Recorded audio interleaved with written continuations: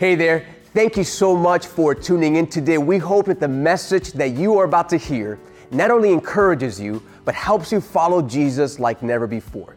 If you feel blessed by this teaching, I want to challenge you to do two things. First of all, share this with someone that you know needs to hear this.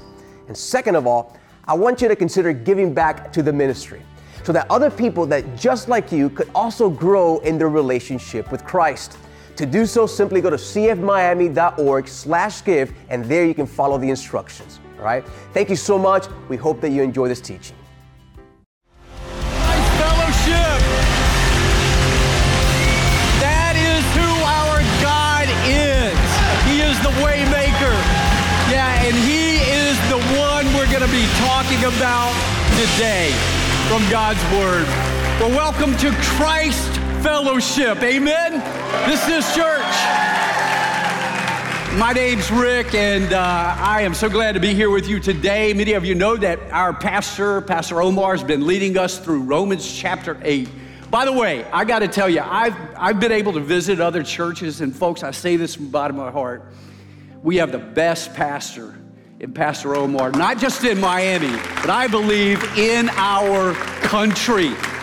And he's been doing an amazing job leading us through Romans chapter 8. And he has asked me today to cover Romans chapter 8, verses 14 through 16. So if you have your Bibles, I want to encourage you to turn there. I think this is one of the most critical passages for all of us, whether you consider yourself to be a follower of Christ or even if you don't. It is critical in terms of your future, where you're headed, where you're going. And so I want to read from Romans chapter 8, beginning at verse 14, actually verse 16, just to kind of get us started, then we'll come back and unpack it. You listen as I read to what the Word of God says. By the way, I've entitled this message today, I Wish I Knew I Was a Child of God. I wish I knew I was a child of God. With that in mind, listen to what God's Word says. Romans chapter 8 says this, verse 16, the Spirit Himself bears witness with our spirit that we, and here's our key word for the day, that we are the children of God. Now listen to verse 14, backing up a bit. It says, for all who are led by the Spirit. Everybody say, led by the Spirit. Led by the Spirit. Yeah, for all who are led by the Spirit are the sons of God. Well, you can grab a seat at all of our campuses. And I want to set things up by sharing this with you. Back in the days when Ron and I lived in Charlotte, Ron and the girls got me a car like this for Christmas. Now, you know what this is. It's a remote control car. And it's called a remote control because the car has a receiver in it that is linked to a remote like this. And because of the link between the two, the receiver in the car is able to respond to the control. Everybody say respond. Yeah, it's able to respond to the control. Now, mind you, when I first opened up my car that Christmas morning, the receiver was actually unresponsive to the controller. And the reason is because it needed a battery. Without the battery, the receiver inside was dead. Without the battery, the receiver inside was unable to respond to the controller. So I put the battery in the car, inserted inside of it, and when I did, you could see the car, the wheels sort of jump to life. And now I knew it was going to be able to respond to the commands of the remote control. I want you to follow me here because that morning, I took my car to this playground in Charlotte. It's actually a large concrete pad where a lot of guys and even some girls would bring their remote control cars. So on that morning, there was probably about a dozen cars out there, all being controlled by other people. And oddly enough, almost all of the cars out there were red, like mine. It's almost like that was the only color back then. But folks, check this out. I knew exactly which car belonged to me. I mean, out of a dozen cars out there, I knew exactly which one belonged to me, because the one that belonged to me was the one that was being led by my spirit. By my control. Yeah. It was the one car out there that was responding to my commands. Yeah, it was the one car out there that was following my lead. It was the one car out there that was being moved by my hand. And that's how I knew that car out there was the one that belonged to me. Now, folks, let me turn a corner and bring that over to the message today. Because what an image of how God knows the ones on this planet who belong to Him, who are His children.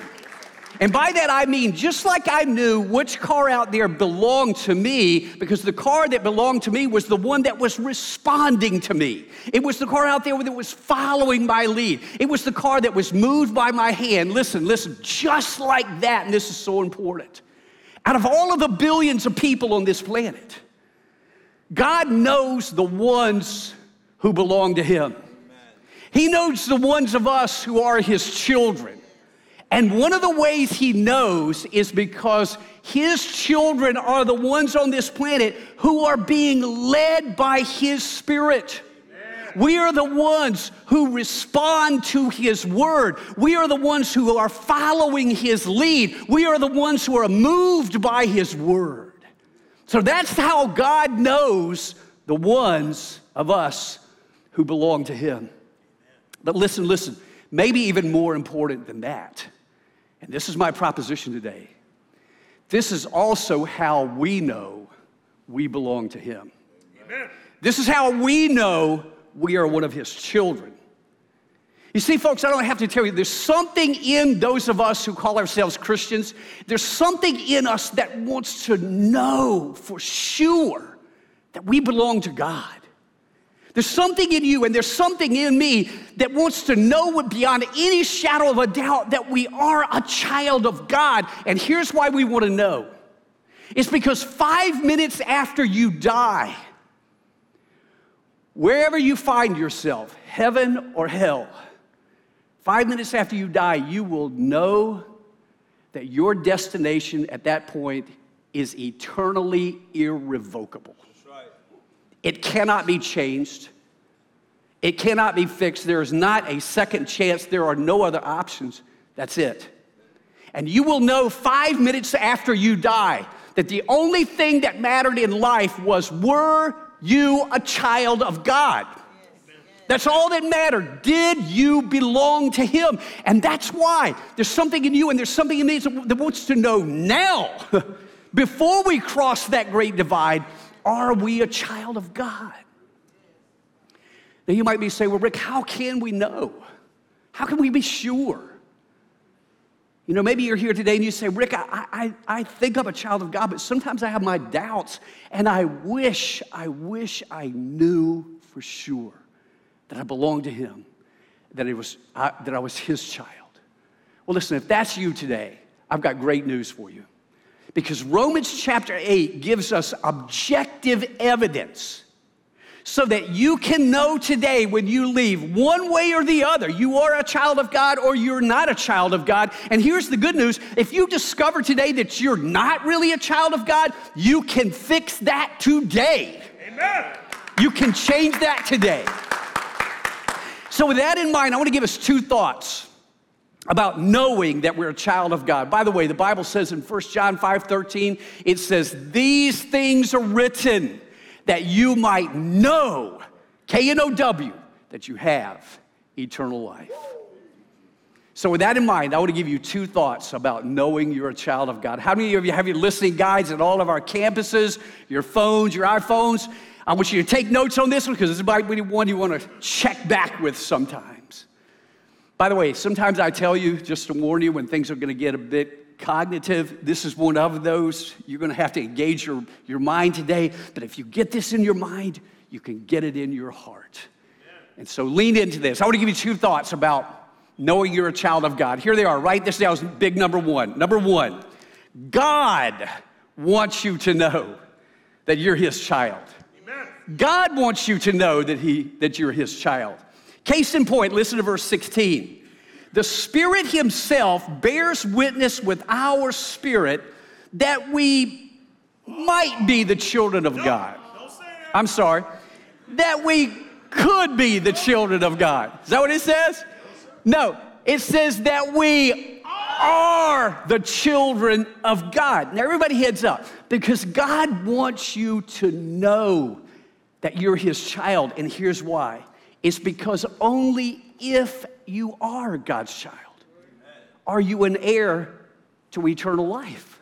Only if you're his child. In fact, listen to verse 16 again. The Bible says, the Spirit himself bears witness with our spirit that we are the children of God. Now watch verse 17. And if children. Everybody say, if children. If children. Yeah, and if children, watch this, then heirs of God. Everybody say, then heirs of God. Yeah. You see that word if there? That's what we call in the Greek text, in the original Greek text, that's called a third-class condition. You say meaning what? Meaning being an heir to eternal life versus an heir to eternal death. All of that is conditioned upon you being the child of God. All of that teeters on that. Are you a child of God? Do you belong to God? So, you need to know if you're a child of God or not, because your eternal soul's destination is at stake. Is at stake. Now, folks, with that in mind, nothing gives us peace of mind any more than knowing we're a child of God. Amen? There's nothing like it. But transverse, nothing takes away our peace of mind like not knowing for sure. Let me give you an example of this. Last month, I thought my cancer had come back. Many of you know 6 years ago, I was diagnosed with stage 3 colon cancer. I've been 6 years cancer-free. Thank you, Lord. But last month, folks, I thought it was back because I had the same symptoms. I had the same pain, the same sharp pain in the same spot, the same dark blood. I had it all. But I didn't know if I had it or not. So I decided to go to the hospital and take an examination, a test, a procedure, whereby when I walked out, I'd know one way or the other. I either have cancer or I don't. Now, folks, I got to tell you, picture it. When I was walking into the hospital, I was kind of walking in with a drudge in my step because I didn't know. I didn't know what would lay ahead of me. But after the procedure was over, when I woke up, when I came to, the doctor was standing over me like this with a big smile on his face. That's a good sign. That's a good sign. And I was kind of drugged a little bit, but he said something to the effect of, you are cancer-free. I've done the exam, it's not there anymore. And folks, what I loved was my physician wanted me to have the peace of mind of knowing that I was saved and that I was safe from cancer. And I got to tell you, I walked in with a drudge in my step, but folks, when I was walking out, I was almost skipping out the door. Yeah. Now listen, just like that, your heavenly Father wants to give you the peace of mind of knowing that you're safe, that you're saved, that you're his child. And here's how he lets you know. Look at verse 16. I love this. The Spirit himself. Everybody say the Spirit himself. The Spirit himself bears witness with our spirit that we are the children of God. Everybody thinking caps on, because that phrase, the Spirit himself, capital S, that's a reference to God's Spirit, also known as the Holy Spirit. And don't you love it? God doesn't relegate this task of letting you know to an angel, to somebody. Himself, he does it. Now, by the way, when we hear the term Holy Spirit, the Spirit of God, some people get all confused about that, but simply put, here's what the Holy Spirit is. Here's what God's Spirit is. It's the presence of God. Amen. It's simply his presence. And here's what you need to know. Write this down as A. When you got saved, God placed his Spirit inside of you. It's amazing. Listen to verse 15. You have received the Spirit. Now stop right there. Because simply put, that means when you trusted Christ as your Savior, you received the Spirit of God. When you prayed that prayer to receive Christ as Savior, you received the presence of God. The presence of God took up his residence inside of you. Now, mind you, you didn't feel that, you didn't see it, you didn't hear it. That is a non-experiential theological reality, but at that moment, your body became what the Bible calls the temple of the Holy Spirit. You know, think about it. Back in the day, in the Old Testament, the presence of God was designated to the temple, and specifically in this box called the Ark of the Covenant. You know, Raiders of the Lost Ark, all of that stuff, yeah. That's where God's Spirit was. But now, God's Spirit is not in a box. God's Spirit, God's presence is in every believer in this room. Child of God, listen. You are a walking Ark of the Covenant. You carry the Spirit of God with you everywhere you go. But there's even more. Write this down as B. The Spirit of God brought your spirit to life. To life. Listen to verse 16. The Spirit himself bears witness with what? Our spirit. Meaning what? Meaning you have a spirit. Now, I've been over this before. We've been over it before. You know this, but you are a triune person. You're a trinity.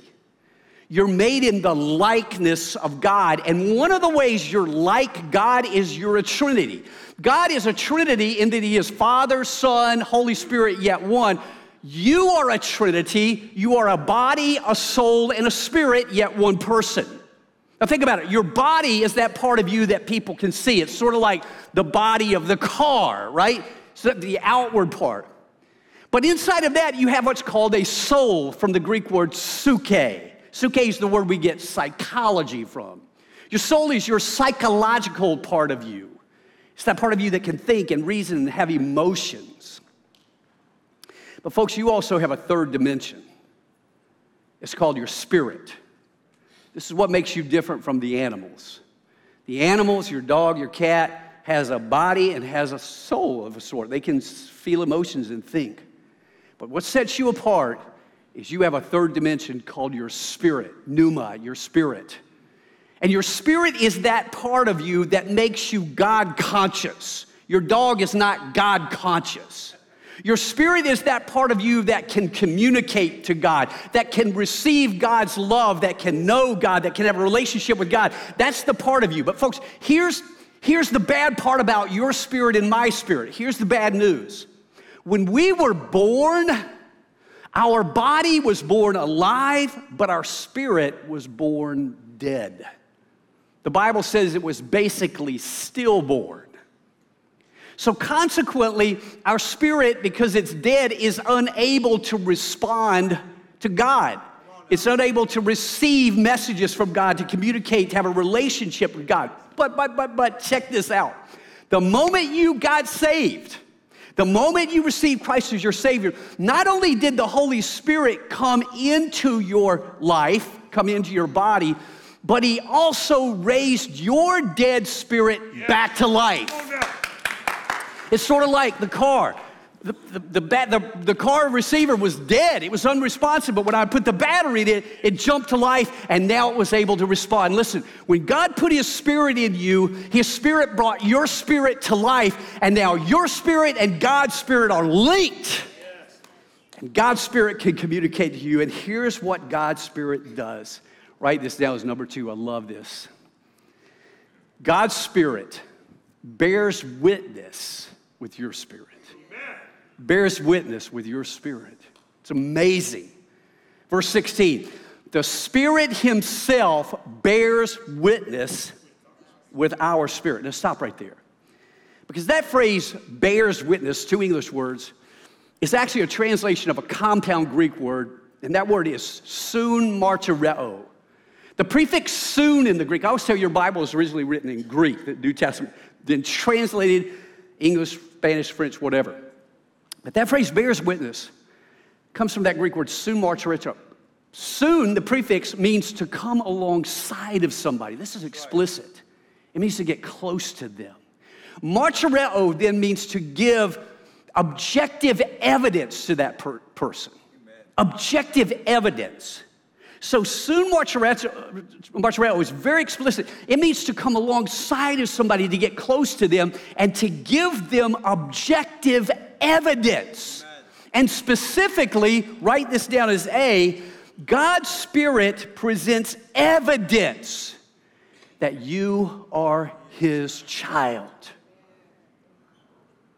You see, God knows that you need to know one way or the other.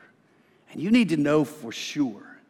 So to assure you, the Spirit comes inside of you as close as He possibly could get, not just outside, but alongside and inside. And He bears witness. He gives objective evidence. In other words, folks, the evidence is not some feeling. It's not an emotion. You can't trust your feelings. Your feelings are like this. God doesn't let you know you're His own, that you should be looking for some emotion or some feeling. To the contrary, He gives objective evidence. He gives observable evidence that you can see, that you can touch, that you can experience, so that you will know for sure you belong to Him. Amen. In fact, write this down as B. God's Spirit presents two proofs in this text of a child of God. You want to know if you're a child of God? Here's the two proofs. Write this down as number one. So important. Here's how you know. A child of God, a true child of God, responds to the leading of God's Spirit.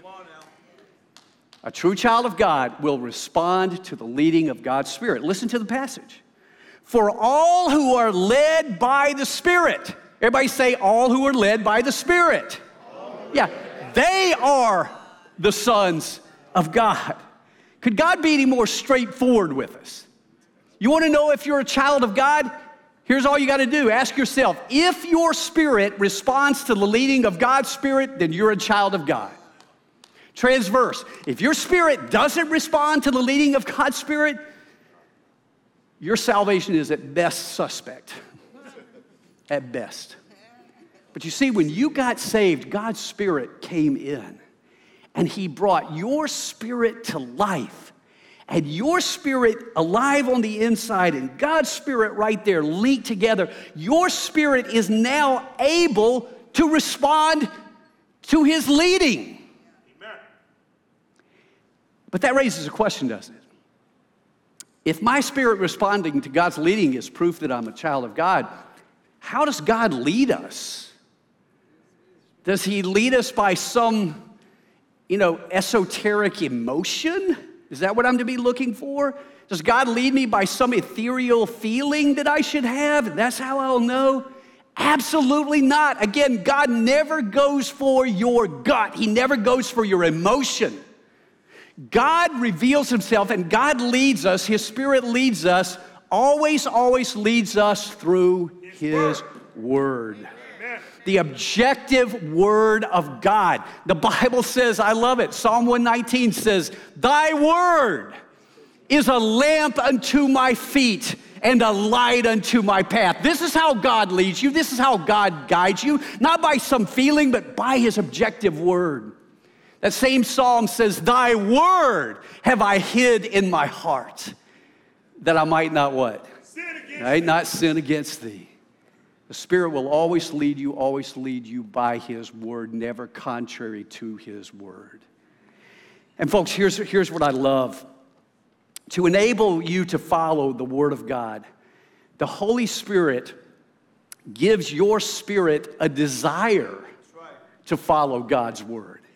In fact, the Holy Spirit gives your spirit a delight in following the Word of God. In fact, back up to Romans chapter 7. This is all in the flow of the context. In Romans chapter 7, we read this, verse 22.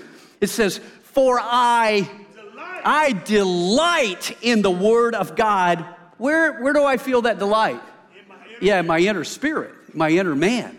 We have a delight. Listen to verse 18. For I have a desire to do what is right, to follow the Word of God. In other words, folks, when we read the Word of God, when we hear the Word of God, as children of God, there's something in us. It's in you, it's in me, it's in our spirit that desires to follow the Word of God, that responds to the Word of God, that is moved by the Word of God. And listen, God gives us a desire to do that.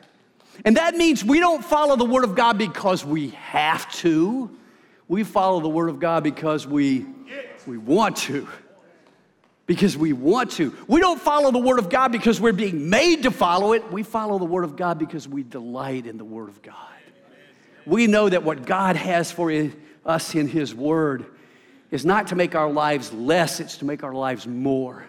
It's to protect our joy, to protect our fun, to protect our family, to protect our future. We know that everything that God says in this Word is for our good. And so for us, we delight in following His Word. Amen? Amen. Listen, that delight and that desire to follow the Word of God, that's a proof that you're really a child of God. You see, folks, just your being here today, you're here because you came because you want to receive the Word. Because you know you need to hear from God, because you want to be moved by God's Word, because you want to respond to God's Word. Just the fact that you're here today is evidence that you're a child of God, that you belong to Him. But check this out. The Spirit of God not only gives us a desire to follow the Word of God, but listen to this. He also gives us a spirit of grief when we don't follow the Word of God. Amen? He gives us a spirit of grief when we don't. In fact, I want you to back up to chapter 7 again. Again, this is all in the flow of the context. But I want you to listen to the words of the Apostle Paul. This is probably one of the greatest Christians who ever lived, a man of God. But I want you to listen to the lament of this man's spirit. Listen to what he says. Chapter 7, verse 15. Paul says, "For I do not understand my own actions." Anybody ever felt like that in the room? Yeah, I have, yeah. Here's what he doesn't understand. He says, "For I do not do what I want to do." In other words, Paul's saying, I want to follow God's Word, but I find myself not doing that. And then he says to the contrary, "But I do the very thing I hate." In other words, he's saying, not only do I not follow the Word of God like I want to do, but I find myself following the sin that I hate. And you know how he feels about that? Here's how he feels. Yeah. I don't know who said that, but that was spot on, yeah. Verse 24, here's how he felt. Oh, what's that next word? Wretched man that I am. Who will deliver me from this body of death? Paul was grieved about his sin. Listen, you ever feel that grief when you let God down? You ever feel the pain of guilt when you sin? You ever feel the pain of regret when you sin? Listen, when you feel that, that is your conscience. And that is the Spirit of God bringing pain to your conscience, bringing the pain of guilt to your conscience, bringing the pain of regret to your conscience. Why? Because that pain of guilt is like the brake pedal to say, stop doing what you're doing before you go on and destroy your life. Listen, the pain of guilt in your conscience is a lot like the pain in your body. You know, you stick your finger in a fire, you get pain. That's your body's way of saying, stop doing that. If you keep doing that, you're going to destroy your body. Pain in that sense is a gift from God, right? It's the brake pedal to stop you from destroying yourself. Listen, the pain of guilt. Guilt gets a bad rap these days. But guilt is the brake pedal. It's God's way of, in your spirit, in your conscience, of stopping you from going on in your sin. And here's my point. When you feel that regret, When you let God down, when you feel like Paul, oh wretched woman that I am, oh wretched man that I am, when you feel that, that's proof. That's proof. That's proof that your spirit is alive and that your conscience is functioning like it ought to. That is evidence. By the way, this is what separates us from those who don't follow Christ. This is what separates us from the rest of the world. Because you see, they don't feel conviction when they sin. When they sin against God, they don't feel regret. When they sin against God, they don't feel remorse. When they sin against God, they don't feel conviction about that. And here's why they don't feel it. It's because their spirit on the inside is dead. It's dead. It can't feel anything. Their spirit has no sensation of feeling, in fact, about sin. In fact, listen to what the Bible says. Ephesians 4:19. It says this, they, that is the lost world out there, they have become callous. You know what a callous is? It's where your skin gets to where you don't feel anything. So that's the way they become calloused and have given themselves up. In other words, no brake pedal, giving themselves up to sensuality, greedy to practice every kind of impurity. Does that not sound like the culture we live in? Just giving themselves up. Listen to this, 1 Timothy 4. Talking about those lost people again, it says, whose conscience is what? Seared. In other words, it's burned over. Their conscience has no feeling about sin. You ever wonder, and I hear this so much today, people come up to me, lamenting this, say, Rick, how can our culture go this way? How can they do the things they do? How can somebody take a baby in the womb and destroy it and kill it and feel no guilt over that? In fact, not only do they not feel guilt, they feel it's my choice, it's my right to do this. And we wonder, how can they do that? How can they not feel regret and guilt? How can they do that?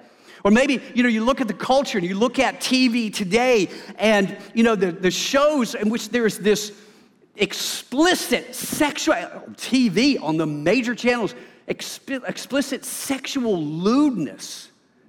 And not only do they tolerate that lewdness, they celebrate it. They flaunt it in the face of God. This is Romans 2, folks. These are the sin that God says, I give people like that over to their sins. I give up on them. And we wonder, how can they do it? Listen, here's why they do that. There's nobody at home in there. It's void. There's no Holy Spirit in there, and their spirit is dead. We should not expect them to do anything less than sin. Unless we get all high and haughty and almighty, you need to remember that the only reason we follow God and righteousness is because our spirit has been made alive. The Spirit of God lives in us, and He puts a desire in us to follow His word. They don't have that. And listen, what we need to stop doing is politicizing what they do and reach out to their heart. And because if we can get them to receive Christ as Savior, He'll change their heart. They'll want to do right. They'll want to flee from evil just like we do. But they can't do it without the Holy Spirit and without a spirit that has been brought to life. So how do we know we're a child of God? We love to follow God's word, and we feel that grief when we don't. That's how you know. Some of you should go, now I know. Let me give you a second thing, though. Write this down as number 2. I got to hustle. A child of God, a real child of God, responds to God relationally. That's right. Relationally. Listen to what the text says. For you did not receive the spirit of slavery to fall back into fear, but you've received the spirit of adoption as sons, by whom we cry out, Jehovah God. Nope. By whom we cry out, Yahweh. Nope. Is that what it says? Nope. No, stop right there. Because those are all that I just said, those are all the names of God. And we all need to know that God's name is so high and so hallowed be thy name. and so holy that God actually only gives us the consonants to his name. We have God's name in the Hebrew part of our Bible, but we only have the consonants. We have no vowels. The consonants are simply Yod, Hey, Va, Hey. No vowels. And some people look at Yod, Hey, Va, Hey and say, well, that should be pronounced Jehovah. Some say, no, it should be pronounced Yehovah. Some would say, no, it should be pronounced Yahweh. Some would say, no, it shouldn't be pronounced Yahweh, it should be pronounced Yahuwah. Folks, the ancient rabbinical writers said that it was an unpronounceable name. Right. That it's almost like the sound of breathing. But we don't know. But here's what we do know, and here's what you need to know. Jesus Christ never called God by his name. Never once. He called him God, but he never called him by his name. He always referred to God as his Father. Jesus was the Son of God, and as the Son of God, he never referred to his Father by his proper name any more than we would refer to our Father by his proper name, but rather he called God his Father. And folks, here's the wonder that I don't want you to miss. When you receive Christ as your Savior, he made you a child of God. He made you a daughter of God. He made you a son of God. And not only that, he now allows you to call his Father your Father. Amen. You get to call him your Father. In fact, Jesus, when you pray, our Father who art in heaven, hallowed be thy name. My Father, my Father. And folks, the point is this: when we got saved, we did not enter into a religion. A religion is a routine. A religion is a formality. It's a mechanical ritual that you go through with no emotions. You just go through it. That's religion. We entered into a relationship with God, where God is our Father, and we are his sons, we are his daughter, and God loves us, and he is involved in every aspect of our daily life like any father would be, but infinitely more. Therefore, we do not treat God as some religious relic. We don't compartmentalize God to some day of the week in some place and go there and go through some ritual and check God off and move on without him. That's religion. God is our Father. And because of that, we know him personally. We know him relationally. And listen, that relationship that you feel as God's child and he's your Father, that's the proof. You don't have religion. If you got religion, again, your salvation's suspect. God calls us to a relationship. But folks, a relationship gets even more special, especially when we're hurting as God's children, especially when you're hurting. Listen what the verse says again, verse 15. For you did not receive the spirit of slavery to fall back into fear, but you received the spirit of adoption as sons, by whom we, what's those next two words? We cry out. Everybody say cry out. Everybody say cry out. Yeah, we cry out, Abba, Father. Now that phrase, cry out, kradzo, in the original Greek, it literally means to have an overwhelming emotion where you cry. And it's even translated to scream out. To scream out from the depths of your being. To cry out in fear, to cry out in pain, to cry out in sadness, to cry out in utter despair. This is a painfulness of a pain that is so heavy that you feel like you're sinking into depression. But what you need to know is when you feel that way, child of God, God is so moved by your sadness, so moved by your fear, so moved by your grief, that he says, when you feel that way, you don't have to cry out his name. You don't even have to cry out Father. you can cry out what? You can cry out, Abba. Listen to what he says. For you did not receive the spirit of slavery to fall back into fear, but you received the spirit of adoption as sons, by whom we cry out, Abba, Father. Everybody stay with me, because that word Abba, that's Hebrew, it's actually Aramaic, and it is a term of intense endearment between a father and a child. If we were to say this in English, it would be like saying, instead of father, it would be saying daddy. If we were to say it in Spanish, it would be not father, but it would be papi. And so when we call out to God when we're hurting and pain, we're not crying out to some detached deity. We're calling out to our Father, who is saying, you can call me daddy when you feel that bad. You can call me papi. You can call me Abba. Folks, how more intimate could God make it? This is a child crying out, not to father, but to daddy. This is me crying out, not to my mother, but to mama. To mama. You know, I was thinking back on that movie, Saving Private Ryan, because there's a scene in that movie where this young boy is dying. You may remember this scene. His life's blood, he's been hit and he's been blown up, and his blood is actually just pouring out of him. And as his life is just fleeing away from him, he's laying there, and his friends I was going to show it, but it's just too graphic. But his friends are trying to stop the bleeding. And he's a medic. The kid that's dying is actually a medic. And he's trying to tell them what to do to help him. And they're just throwing dust on him to try to stop the bleeding, anything to stop it. And he tells them to roll him over. And when he rolls him over, when they tell him what they see, he starts screaming, it's my liver, it's my liver. And he knows he's dying. And then he quietly, as he's fading away, he begins to call out to that one who brought him into the world.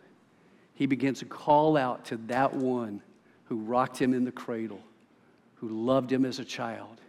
And he doesn't cry out, mother.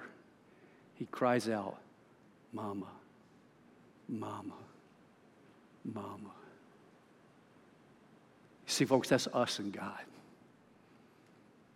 In the normal part of our life, we respectfully call him Father. But when our life hits the bottom and we have no one else to turn to, we call out to the one who formed us in our mother's womb. We call out to the one who knows us better than anyone in the world.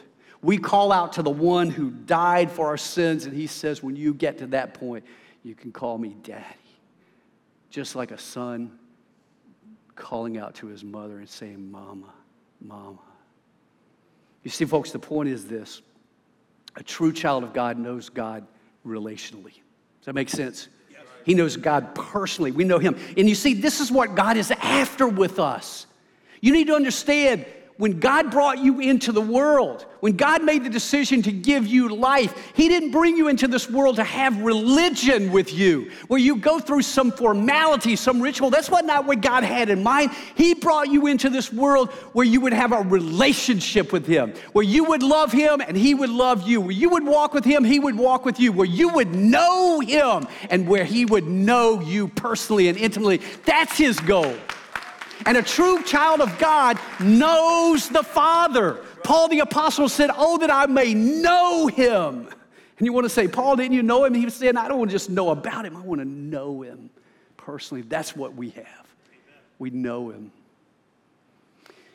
It's interesting. In Matthew 7:22, Jesus said to this about lost people who don't know him. Listen to this. On that day, many will say to me, Lord, Lord, did we not prophesy in your name and cast out demons in your name and do many mighty works in your name? Verse 23, and then will I declare to them, I never, what's the next word? I never knew you. Depart from me, you workers of lawlessness. Now, mind you, Jesus will not be saying to those people, I didn't know about you. He's omniscient. He knows everything. Of course, he knows about them. What he's saying is, I never knew you in a relationship. Yeah, you may have had religion. You may have went through a formality. but I never knew you relationally. You are not my child. You don't belong to me. Depart from me, you workers of iniquity. You see, the point is this: the evidence that we're a child of God is not religion. It's not keeping a bunch of rules. It's all about that close relationship of father and son, father and daughter. Again, Paul said, oh, that I may know him. That's the proof. You know, it's interesting. The Spirit here doesn't take us back to an event in our life. He doesn't say, now you need to go back to that moment when you trusted Christ as your Savior and look at that moment. He doesn't say, go back to that event where you were christened or baptized and check that out. That's the proof. Listen, when I got saved, that was so long ago, I can hardly remember it anymore. The Spirit doesn't call us that. He brings us to right now and says, what is your life now like? That's the test. It's observable evidence. What is the evidence? Here's how you know. A true child of God will respond to the Word of God. We'll want to follow it because we know it's best for us. We'll grieve when we don't follow it, just those natural impulses of being a child of God.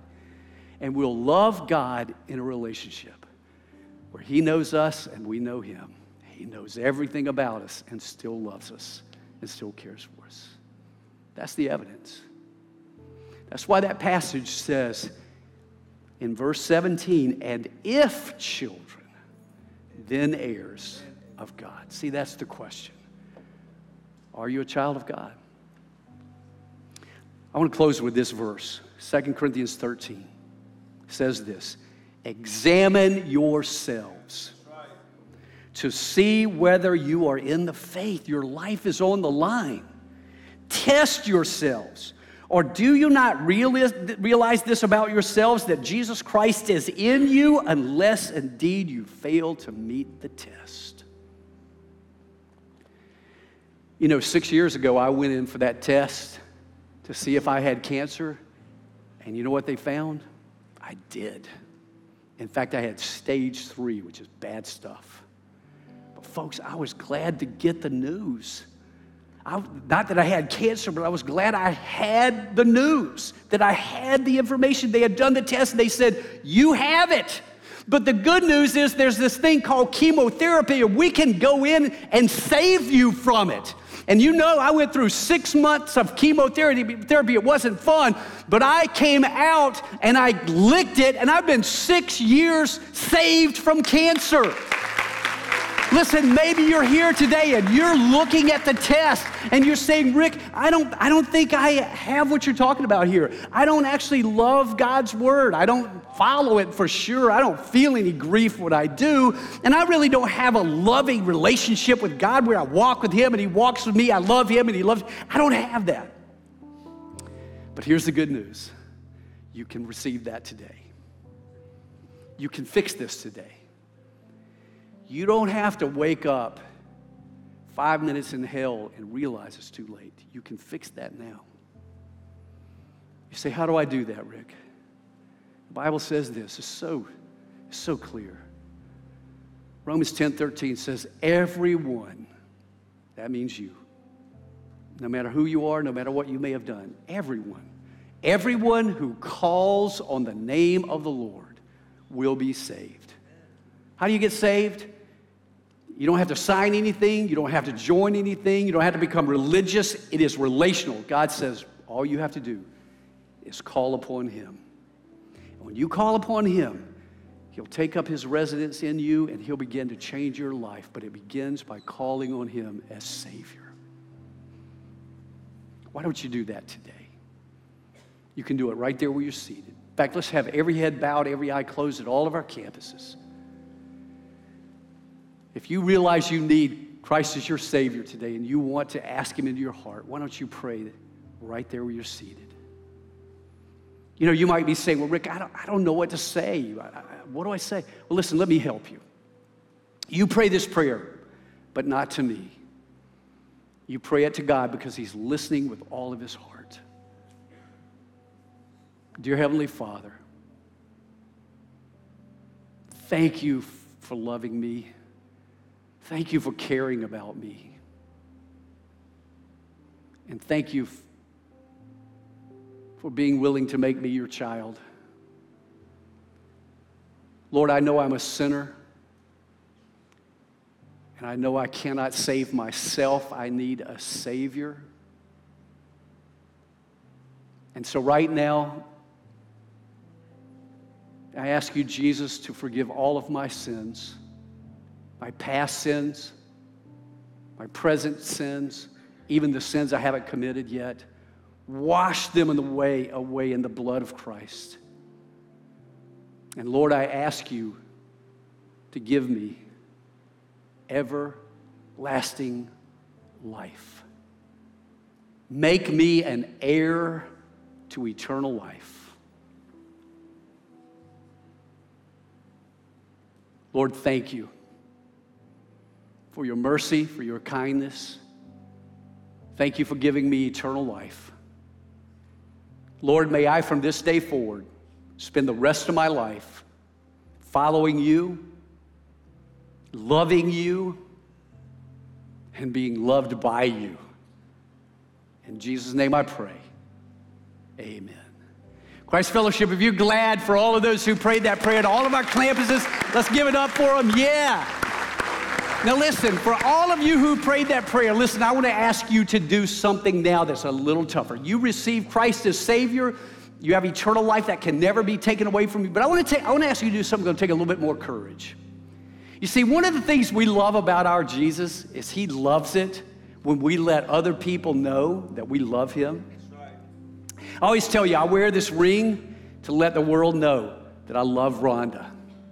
Jesus loves it when we let the world know that we loved him. So for those of you who just prayed that prayer, I'm going to ask you to do something. Just a second. I'm going to count to 3. I'm going to go 1, 2, 3. And all I'm going to ask you to do is on 3 is to raise your hand. If you prayed that prayer, just to raise your hand. This will be your way of saying, I love him. He just made me his daughter. He just made me his son. I'm a child of God. I have eternal life. Yes, I love him. I want people to know about that. So Christ Fellowship, if you're pulling for those who prayed that prayer, that they'll have that courage, would you let them know it at all of our campuses? Yeah. So let's all stand together. Let's all stand. I'm going to count to 3. And Christ Fellowship, you, after the service, those people who raised their hands, let them know that you're excited for them. So here we go. If you prayed that prayer on 3, you raise your hand. You ready? 1, 2. Ready? You prayed that prayer, raise your hand. 3. God bless you. Wow. Wow, so many hands.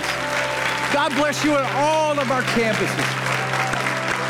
Listen again, Christ Fellowship, those who raised their hands, you let them know that we're welcoming them to the family of God. Now, I want to say something to all of you who raised your hand. Listen, this is so important. You're a child of God. Amen. Nobody can take that from you.